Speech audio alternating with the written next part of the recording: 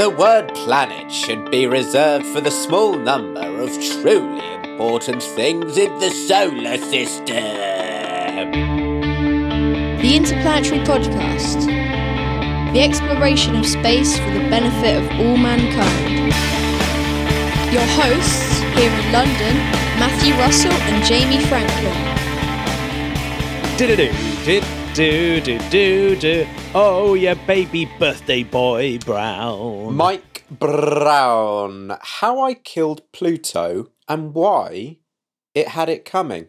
Yeah, Mike Brown, the planet killer. Wow. 2 birthdays today, Jamie. Dos anniversaire.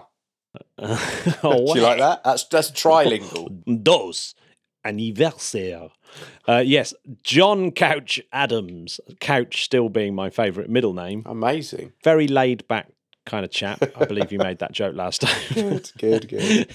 Yes, the Cornish mathematician and astronomer basically sat down, did a few calculations and said, crikey, there should be this enormous planet round about here, but didn't really think that he should bother astronomers with it because they were busy with other stuff, and was pipped to the post by Urbain Le Verrier. Oh, come on. Who made the same calculations at the same time to discover Neptune. Ah, Neppers. Often The old Neppers. forgotten, but I tell you what a beautiful planet. Go to our Neptune special, of course, to hear more about John Couch Adams and Urbain Le Verrier. In a very similar way, Mike Brown, whose also birthday it is today, Happy birthday. proposed that there is a Planet 9 using a similar mathematical technique. Planet 9. There we go. So he killed Pluto, but may have another big planet for us to take a look at. Well, I'm all ears. Couple of legends. Happy birthday. Happy birthday, boys. Not been much going on, is there, in the space world this week? This week? Well, virtually nothing. What a week. What a week for Elon Musk. What a week. Love him or hate him, he's had a good one. Wow. Well, of course, last night he was launching more and more Starlinks. Yes, he was. He was not resting on his laurels. No. Yeah, incredible. I mean, people are talking about the younger generations being inspired. That's how you do it.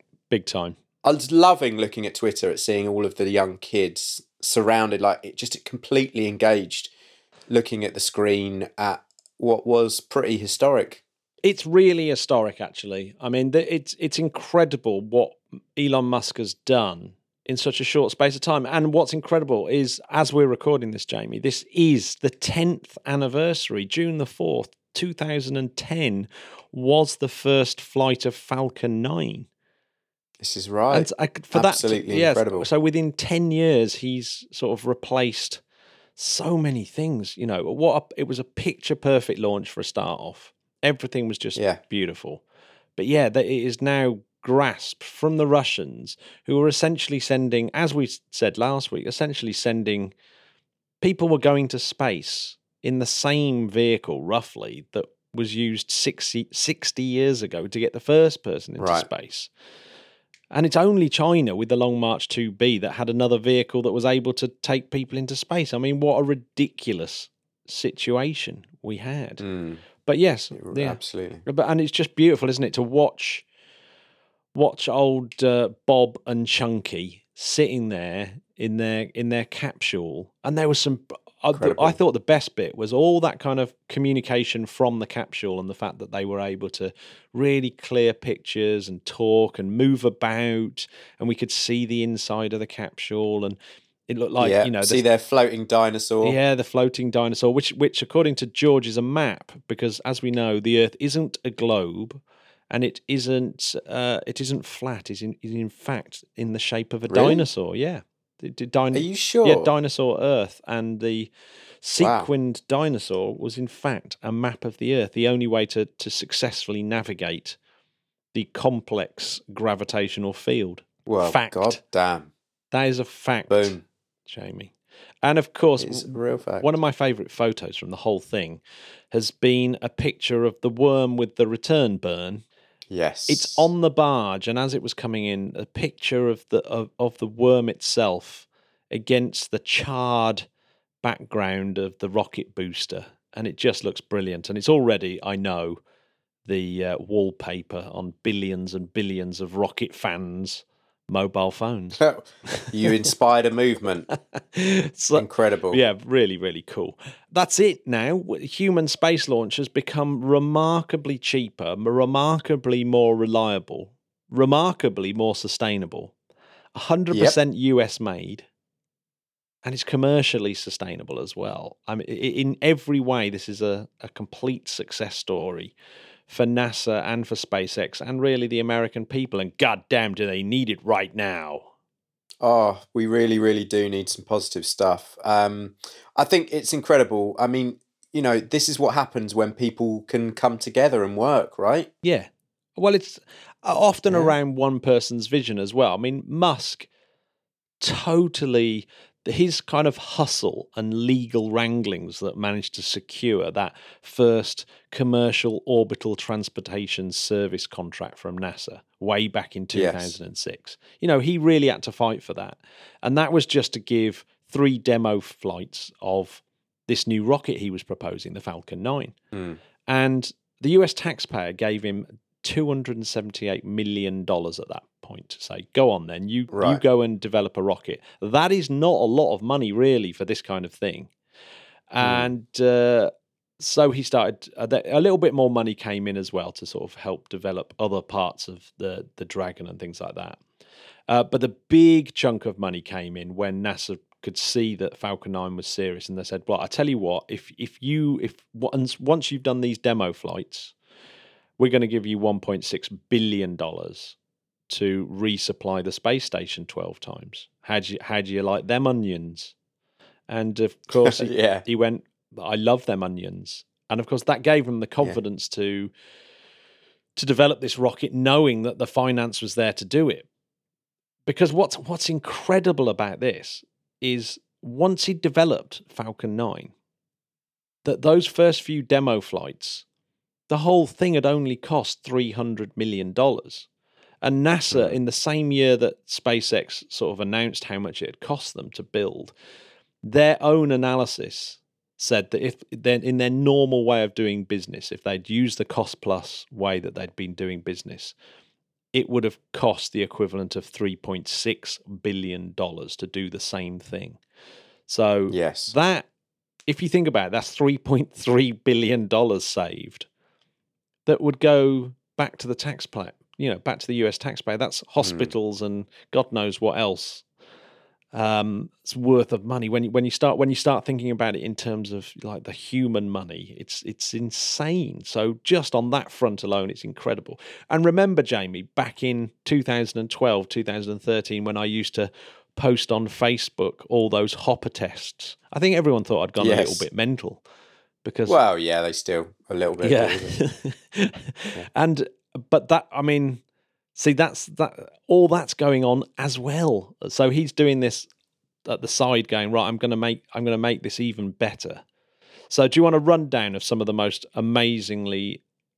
Actually, before I go on, it's worth saying like a couple of things here, because people like Neil Armstrong and Gene Cernan, those types, they were not fans of Elon Musk. When Barack Obama cancelled Constellation, they were deeply concerned that NASA were going off in this commercial direction, and they were saying it's going to make it cost longer. It's going to make it cost more.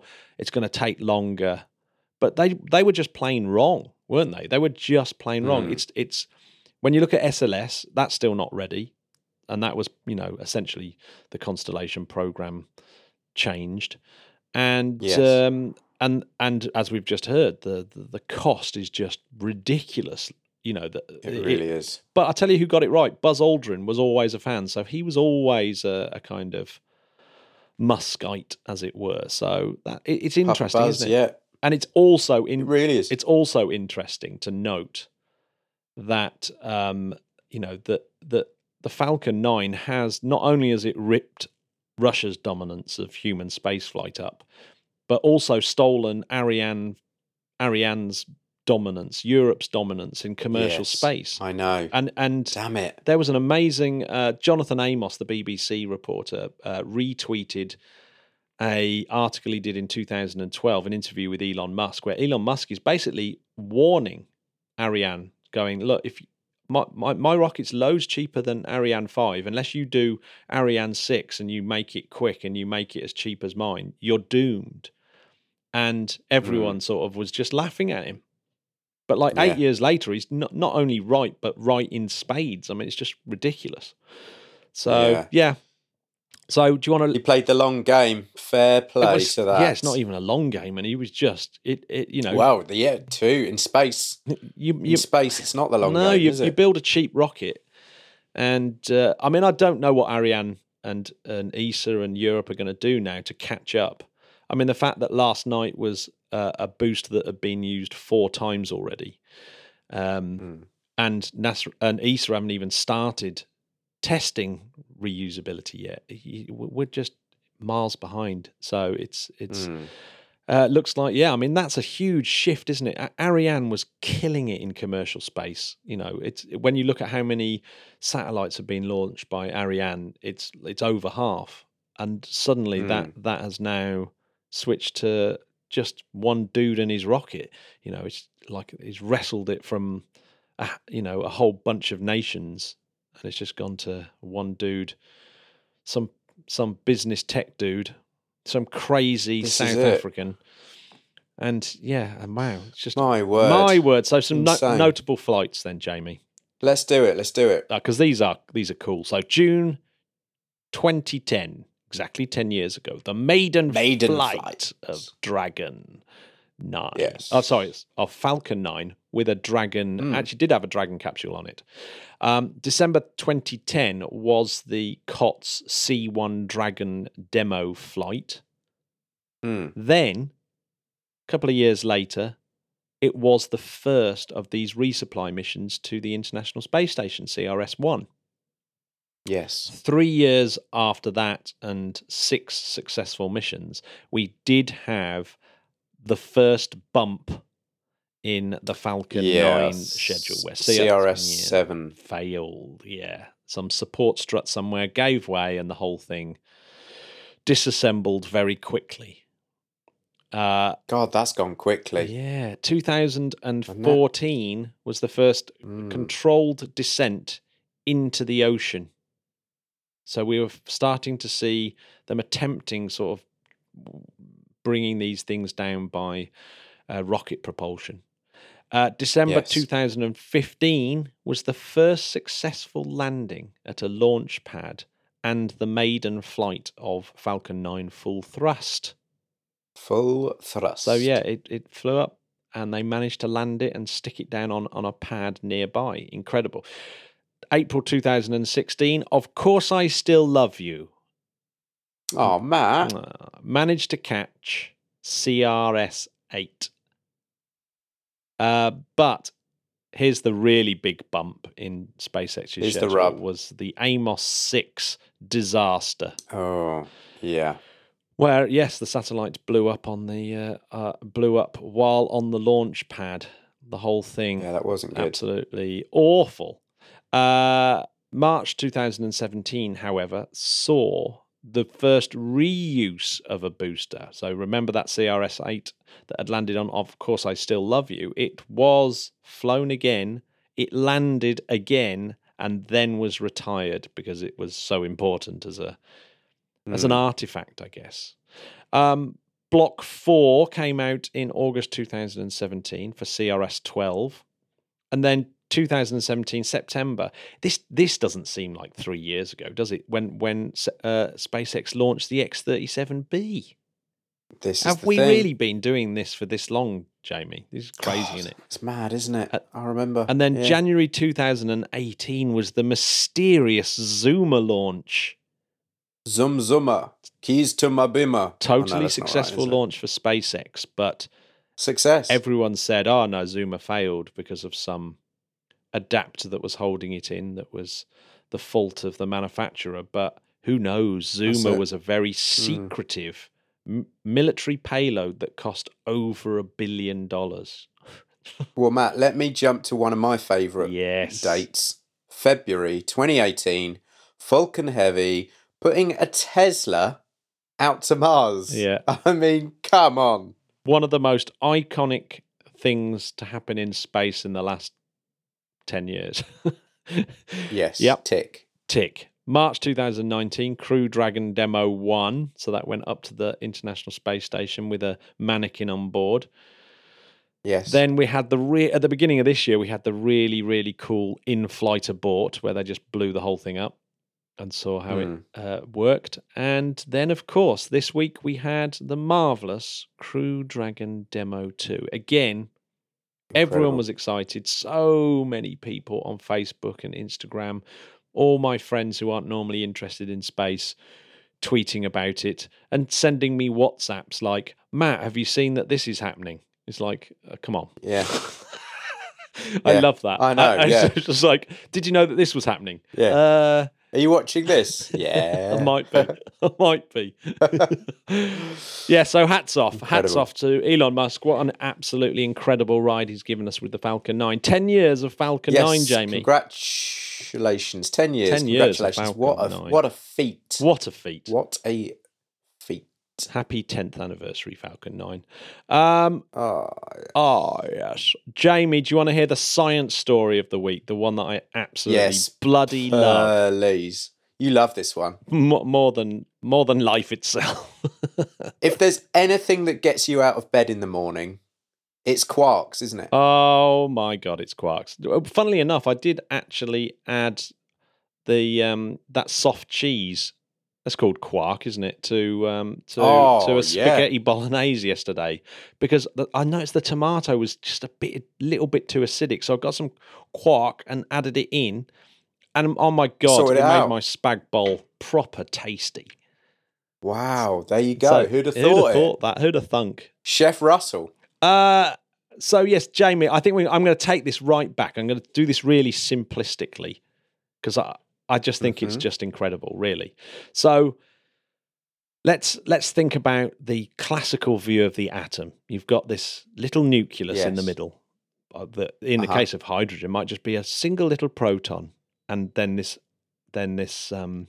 electron whizzing around the outside. Most atoms, of course, are protons and neutrons with the same amount of electrons as protons whizzing around the outside, right? This is it. Yeah. But one of these, when you see the kind of textbook atom, that's what it looks like, the classical view of the atom.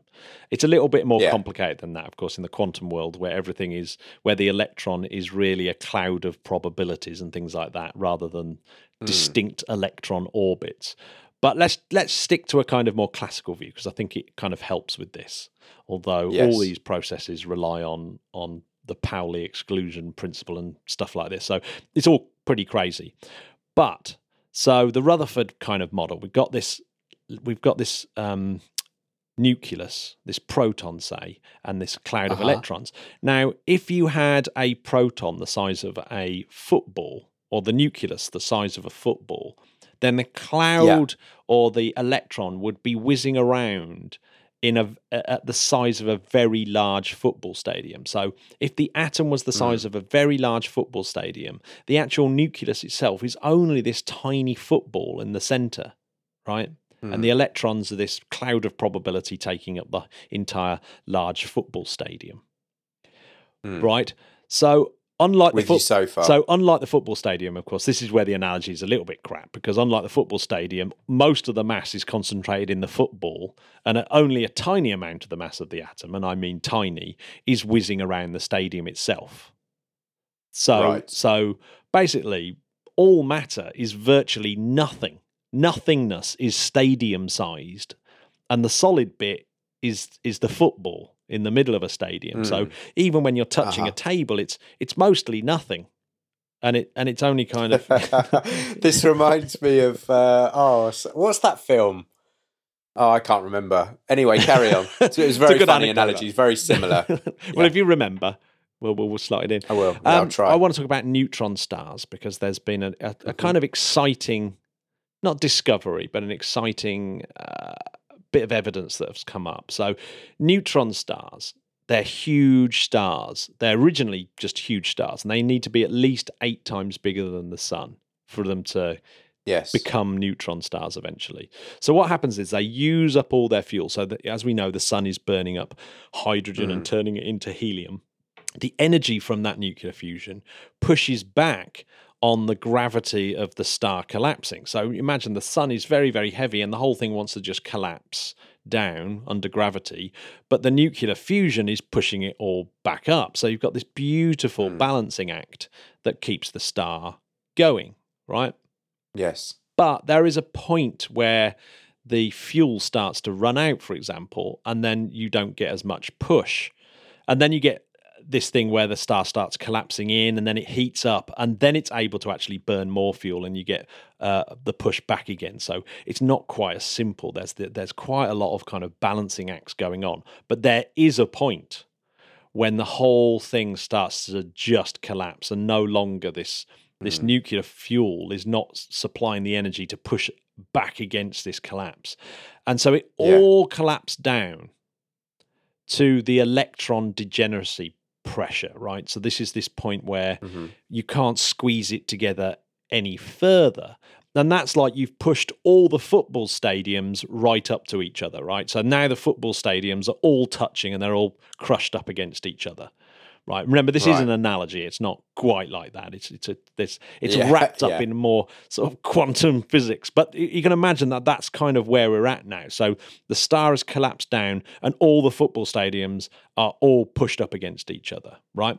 Now that barrier, which is the electron degeneracy pressure holding it up now, that barrier is what's responsible for white dwarfs. So if a star sort of at the end of its life collapses down into a white dwarf, that's where it's stuck, right? But if a star is bigger than those that cause white dwarfs, the mass overcomes that barrier. So the stadiums themselves start to get crushed together. And of course, as this thing collapses in, the temperatures just rise to this ridiculous level, which is 1,000,000 times hotter than the surface of the sun, right? So, and under those kind of temperatures and pressures, the electrons and the protons can actually combine together to make neutrons, right? But as they do that, they release this huge flood of neutrinos, which is why we have these neutrino detectors all around the world. Those beautiful structures of, that we were talking about a few weeks ago in Japan and places like that, were just amazing. And you can test and you can see these neutrinos flood off these events as they happen, right? So this massive release of neutrinos. But the next barrier, of course, comes down to now we've crushed all the football stadiums. We're now coming down, so all the footballs are next to each other, right? And all these footballs, these nucleuses of the atom, are now just neutrons because all the protons have become neutrons because they've absorbed these electrons and put out billions of neutrinos in the process, right? So now, instead of football stadiums all crushed together, we have all the footballs all crushed together, right? Oh, God. And the only thing that's now holding that up is the neutron degeneracy pressure and the strong force, right? So you could kind of see that like the air in the balloon, air in the football, and the leather of the ball, right? So it's like the air and the leather of the ball are holding it up now. So now we've got this intense pressure. Now that's where we're at with neutron stars. You basically got neutrons all next to each other, which is a bit like which is, I suppose, a bit like the nucleus of an atom, But instead of if you've got something like iron, which has got 56 protons and neutrons in the center, right? A neutron star is an atom with 10 to the 57 neutrons, which is which is 1,000,000 septillion. 1,000,000 septillion neutrons. That's a lot of zeros. That's a lot that's big. Of zeros. Matt, let me ask you a question. Is it heavy? Like you would not believe. So the normal... Could I do 10 reps? No. So... Definitely not? Well, The normal thing is to think of it as a teaspoon weighs 10 million tons. So a teaspoon of neutron star stuff weighs 10 million tons. But imagine if you've got a grain, like a grain of sand sized, just one tiny little grain of neutron star. The Falcon 9 would not be able to carry that into low Earth orbit. It wouldn't be able to take it. So it'd be like... I love that stuff. Yeah, so you'd put this tiny grain of sand on a Falcon 9, it just wouldn't be able to take off. That's it, done. That's how heavy this thing has become. And if you think about it, it makes sense because you've removed the stadium of nothingness and you're just down to the heavy bit. You're just down to all the heavy bits all touching each other. But here's where this new paper comes in. So there's a new paper, Evidence for Quark Matter Cores in Massive Neutron Stars.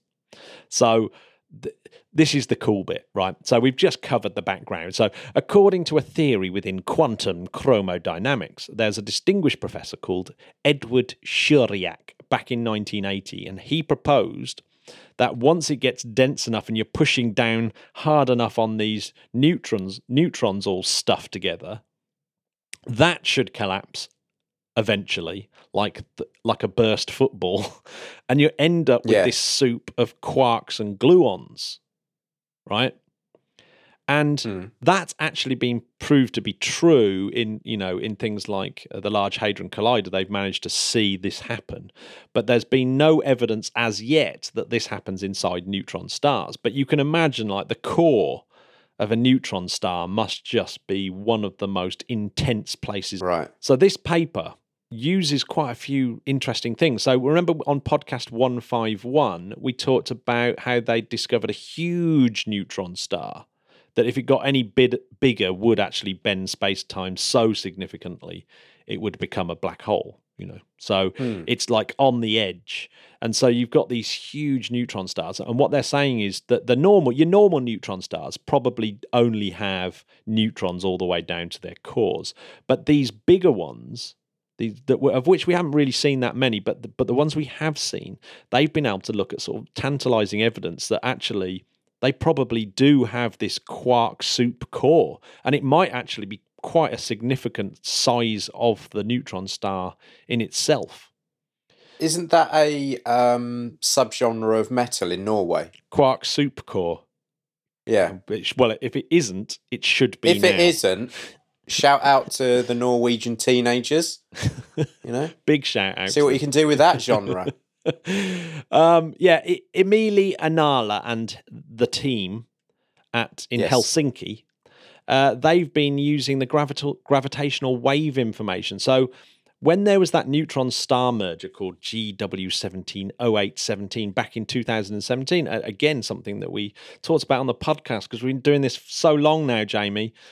Veterans. Was the first ever neutron star merger, and it was detected by LIGO and was one of the most remarkable events in astronomy so far.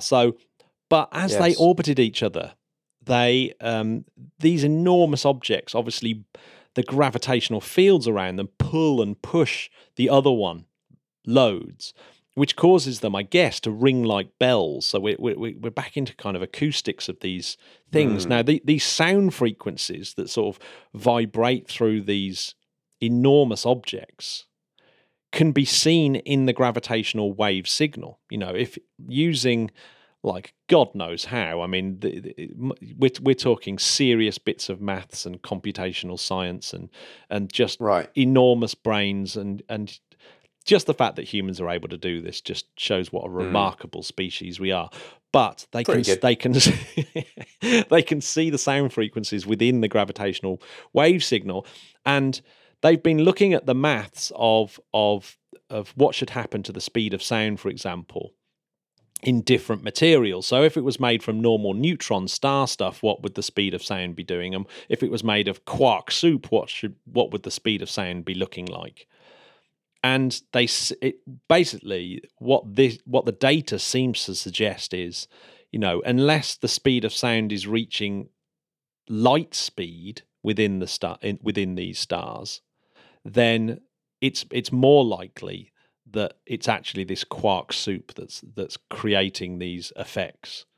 So it looks like there's pretty good evidence that the massive neutron stars have got these huge cores of quarks and gluons, not even neutrons anymore. It's even more ridiculous than that. And of course, that's like the very early start of the universe where there was the quark epoch. And correct. so hopefully this knowledge will help us sort of delve even deeper into the start of the universe. And of course, more and more neutron star mergers are being discovered by LIGO. And so the results should, over time, become more and more accurate. And so we're looking at, this gravitational wave discovery. LIGO, it is going to be the gift that keeps on giving. This is the golden age of astronomy. Just getting better and better, isn't it? It really is. And wow. And in the meantime, I saw a preprint of a paper by a team led by a PhD student called Adele Goodwin, who'd been watching a neutron star feeding off an accretion disk of material that it had stolen off a nearby star, and then convert that over 12 days into this burp of X-rays. So like this neutron star eats the accretion disk, then burps out an X-ray. And the energy that this X-ray burp has is more energy than the sun puts out in 10 years. What? So these objects are incredible objects. Neutron stars are, the more you read about them, the more absolutely insane an object they are. And the fact that they exist, and the fact that we can see them, and the fact that they were theorized and everything, and the spins, and how, these like objects as heavier than stars, but as small as cities, spinning thousands of times a second, burping out X-rays. Incredible. Love it. Matt, let me say something to you. Mm-hmm. Hang on. It's coming.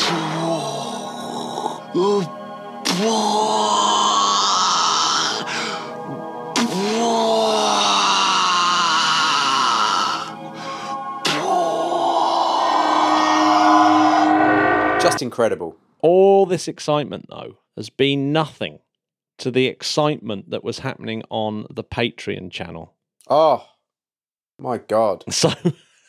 So I'm going to play you some little snippets that John Benak, one of our absolute legendary patrons, who is also the director of Advanced Concepts at NanoRacks, which is...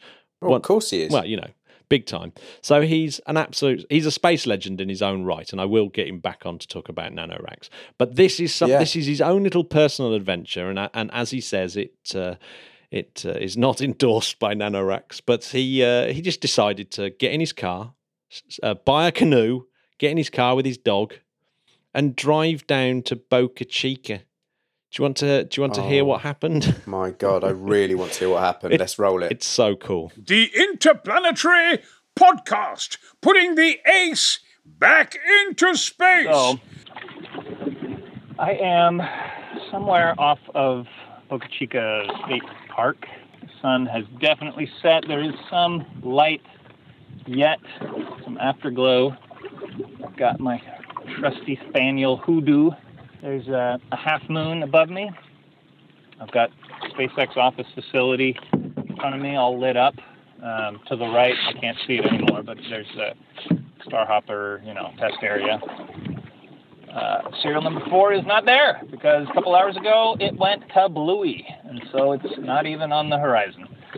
I don't know if the explosion toppled it or if they pulled it down afterwards, but it's just Starhopper, which the stainless steel lit up in the sunset for a couple minutes. It's been a great paddling trip. I feel strong. I had a Dairy Queen grilled chicken salad. Been tons of birds. There have been so many fish jumping that, some chance that a fish is going to jump into my canoe. And if a fish jumped into my canoe, I would eat it tonight.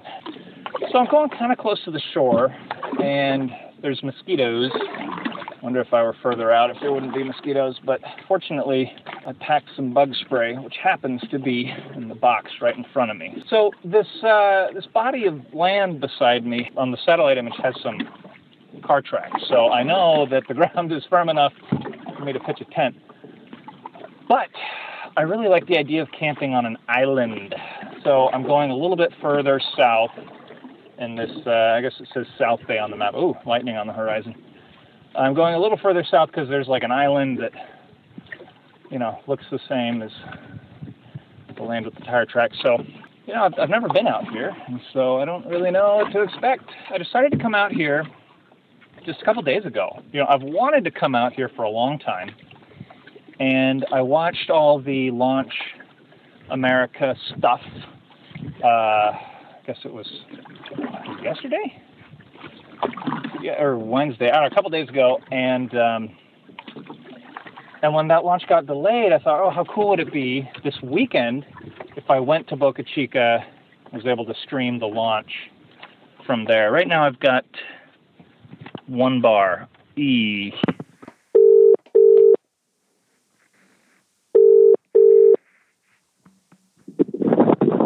Hello, sir. Hello, John. Yeah, I'm phoning you because obviously you're doing your absolutely awesome road trip. What on earth made you do? What on earth made you suddenly think I've got to go down to Boca Chica? Well, I've been wanting to come down and see Starship for a while. I like getting out in nature anyway. This is a bit further than I would naturally go, just on a whim. It was a 6-hour drive, but there's not. Yeah, so I was thinking about coming down, and then when the flight got delayed to the weekend, I thought, man, wouldn't it be cool to watch the flight from Boca Chica? So wow. My wife was happy to, have the excuse to go visit her family, and she encouraged me. Wow. So you got a 6-hour drive. Yeah. And then what did you do? So I left, I work, and I had a couple of Skype video calls with coworkers on the drive down, and I told them, I was like, hey, I'm going to Boca Chica. They're all pretty excited. And then we did our work calls, and I just put in SpaceX launch facility into my GPS. And my plan was to go there and then drive around until I found a place to put the canoe into the water. Because when I looked on the map, there's places here where I can be. But when I got to the road, Highway 4, there was a police officer stopping cars. And there I am with my canoe on top. And there are all these other cars coming in. So I pulled up, and he's like, are you going to the beach? And I was like, yeah. And he said that everyone else was SpaceX employees going in for a shift change. So I pulled out my atlas. So I parked, and I pulled out my atlas, and I brought it up to him. I'm like, I'm not really going to the beach. I'm going to Boca Chica State Park. And he's like, no, you can't. You can't go to any of these places. So I showed him on the map, there's this place called Port Isabel that's, 5 miles north. And I told him, I was like, well, you think I can go there? And I don't think he really cared about what I was saying or what I was doing. He's like, yeah, sure, just go somewhere else. So I drove around and, tried a couple places, couldn't find a place to put in. Because obviously I wanted to be as close as possible. So I found this old rundown marina where, there was no gate or anything, and this dingy boat ramp. And there were some other cars parked there, so I felt safe about parking my car there. So I thought that I would need a couple hours and to make the trip. And I needed more than that. But so I put the canoe in and started paddling. And, the tide comes up and down, and it's really shallow, and it's really a maze coming through all these little islands. So the sunset, there were some other people fishing, and I wasn't sure where to go. I approached some people on a fishing boat, and I was like, "Can I get some directions?" They're like, "Yeah." And so, "Where's SpaceX?" They kind of pointed, to these buildings over here. So the beautiful sunset. There were dolphins, tons of birds. There were fish jumping all over the place. I kind of thought that maybe one would jump into my boat. And there was some moonlight, some clouds. I got, so when I kept on thinking, oh yeah, I look on the GPS, like, oh, I'll go here. And then like, it wasn't really a good place to go. And before I knew it, I was right here at the SpaceX facility. And I kind of resigned myself because the sun set and it was dark. I was like, oh, I guess I'm not going to make it there tonight. I'll have to go there tomorrow. But like, I just couldn't find a good place to put in until finally I was at the end of the road at SpaceX. I was like, well, I guess I'm going to, and I had to drag my canoe. So underneath the boat, there were tire tracks and the tide was going out and I was bottoming out. And so anyway, I had to just drag the canoe like, I don't know, quarter mile almost. So finally at about midnight, I got the, everything set up and got in bed.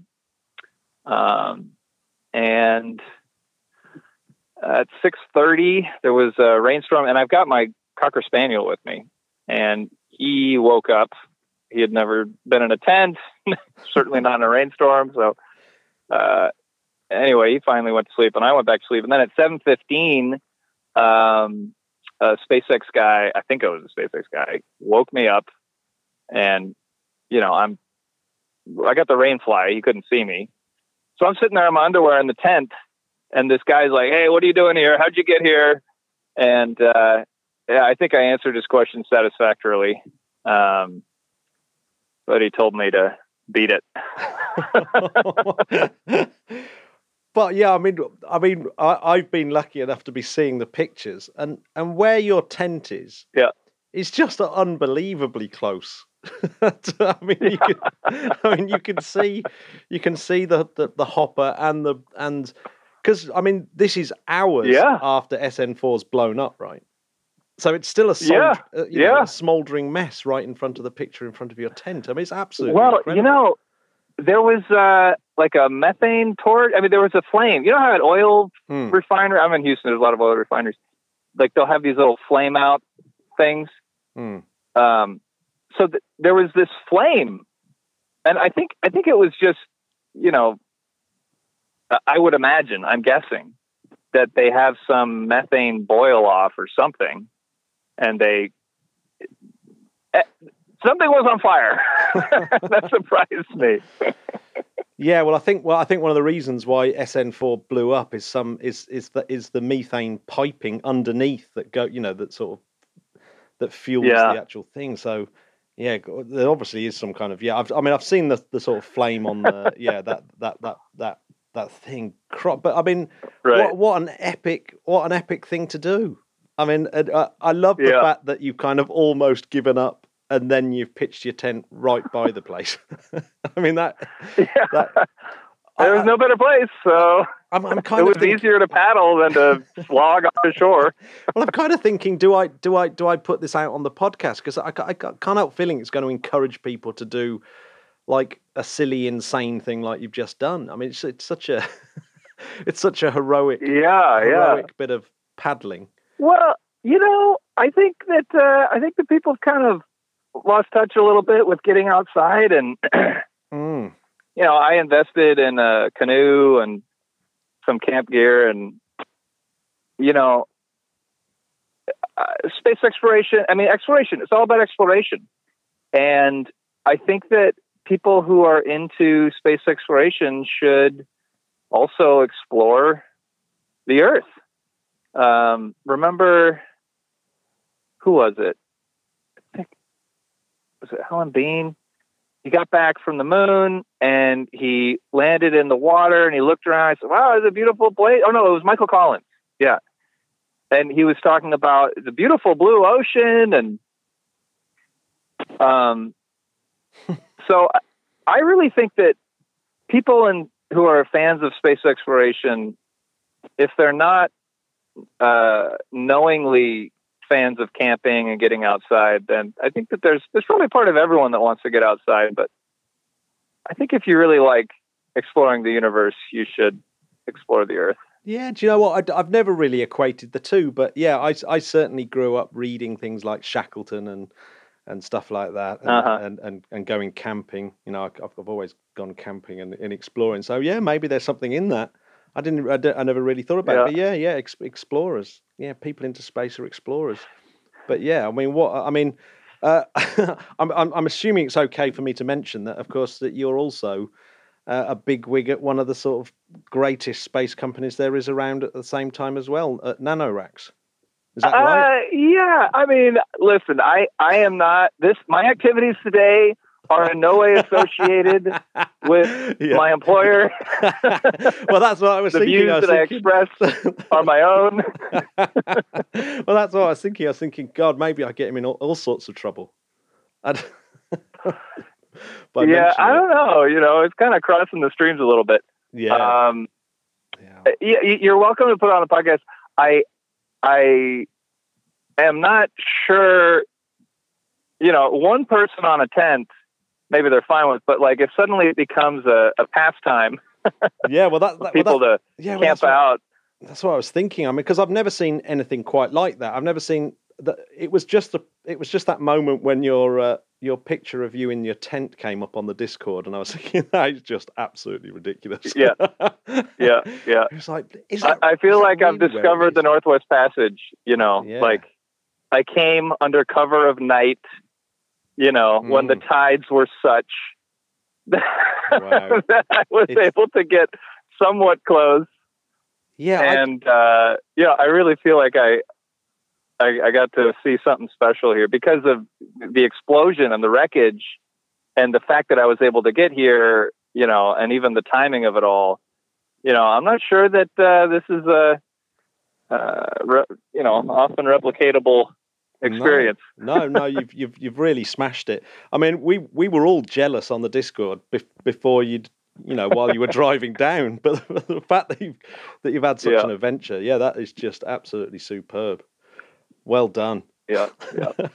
Thank you. Yeah, and you've always been a brilliant contributor as well to the Discord. So yeah, you're an all-round legend. Well, I must get you on to talk about NanoRacks at one point because they are what an epic company that is. So I must get you on. Sure thing. That'd be great. If you really want to come on, and talk about NanoRacks properly. But I just thought we've got a lot of interesting stuff in the hopper. Work out my own space adventure now. Not that there's much going on in Sounds great. In England. Cornwall. Well, yeah, I could. Yeah, I mean Cornwall. I can sneak. Well, I've already climbed up the Goonhilly radio dishes and stuff like that, which was epic. Oh yeah. But I don't think we're going to see a space launch there for some time, unfortunately. Yeah. Well, I'll tell you what. If you plan a trip to Texas when the tides are up at nighttime, I'll take you out in the canoe. We'll see how close we can get. Oh yes. That's a very good call. Do you know, I'll tell you what, I've been out in one of those canoes like you've got, and the moment the wind gets up, it's almost impossible to sort of get anywhere. I remember being in a panic about it because it was like, oh my God, I'm actually going to get stuck here. Yeah. Well, I got a decent canoe and it was kind of loaded down. And this area, you know, like I said, it's kind of like a maze. And so that knocks down the waves. The water's very calm where I'm at. There is a bit of wind. I was worried though. I thought, man, what happens if when I need to get out of here, you know, the weather's not good. But I don't know. Yeah, maybe it's actually crazier than you think. There's a lot of those things. Well, I mean, I'm close to civilization. Honestly, I could walk over to Highway 4 and get an Uber if the cops will let them through. Do you think? I was going to say, do you think the Uber guy is going to be okay with you strapping your boat on the roof rack? I might get one. Well, yeah. Thank you very much for calling. You know, as you know, I'm a huge fan of the show, and I'm flattered that you. Oh man. You know. That's really hopefully cool. People connect more. So. Yeah, no, absolutely. Well, we'll definitely get you back on. Well, now I've got your phone number. You've got no choice. The Interplanetary Podcast is alive. There you go, Jamie. Is John How good's the hat? Is John now not your favourite person in the universe? I think he might be. That is incredible, John. Yes. Get now, in, Matt. Yes. If somebody wants to join John, yeah, I know you can speak to John. You can speak to John regularly. Patrons, how do you do this? You can just go to www.interplanetary.org.uk or go straight to www.patreon.com/interplanetary. Matt, this has been emotional. What are you up to now? I'm off to eat some quark soup. What are you doing? I'm going to write an acoustics lecture and give it in a moment. And give it to a bunch of students who, get this, students in lockdown, they demanded a module. They want to do more learning. This is like more learning. It's extraordinary. Hashtag more learning. There we go. Hashtag more learning. So yeah, well, I'm gonna do it. God bless you, people. Stay safe out there, and remember, look up at the stars. They're looking down at you. Keep looking up. Jamie, by the way, did you manage to see the dragon chasing the ISS? I didn't see it, no. No, I didn't manage to get to see it either. I didn't see it. Did anyone see it? Anyone listening see it? Get in touch. Yeah, a lot of people in the UK did manage to go and see it, including Tim Peake. Oh, yeah, which must have been quite cool for him. I mean, he must Incredible be. I wonder if Tim Peake's excited about his chance to go up on a Falcon 9 soon. Well, I think he must be. I was looking at his Twitter and he was all over it.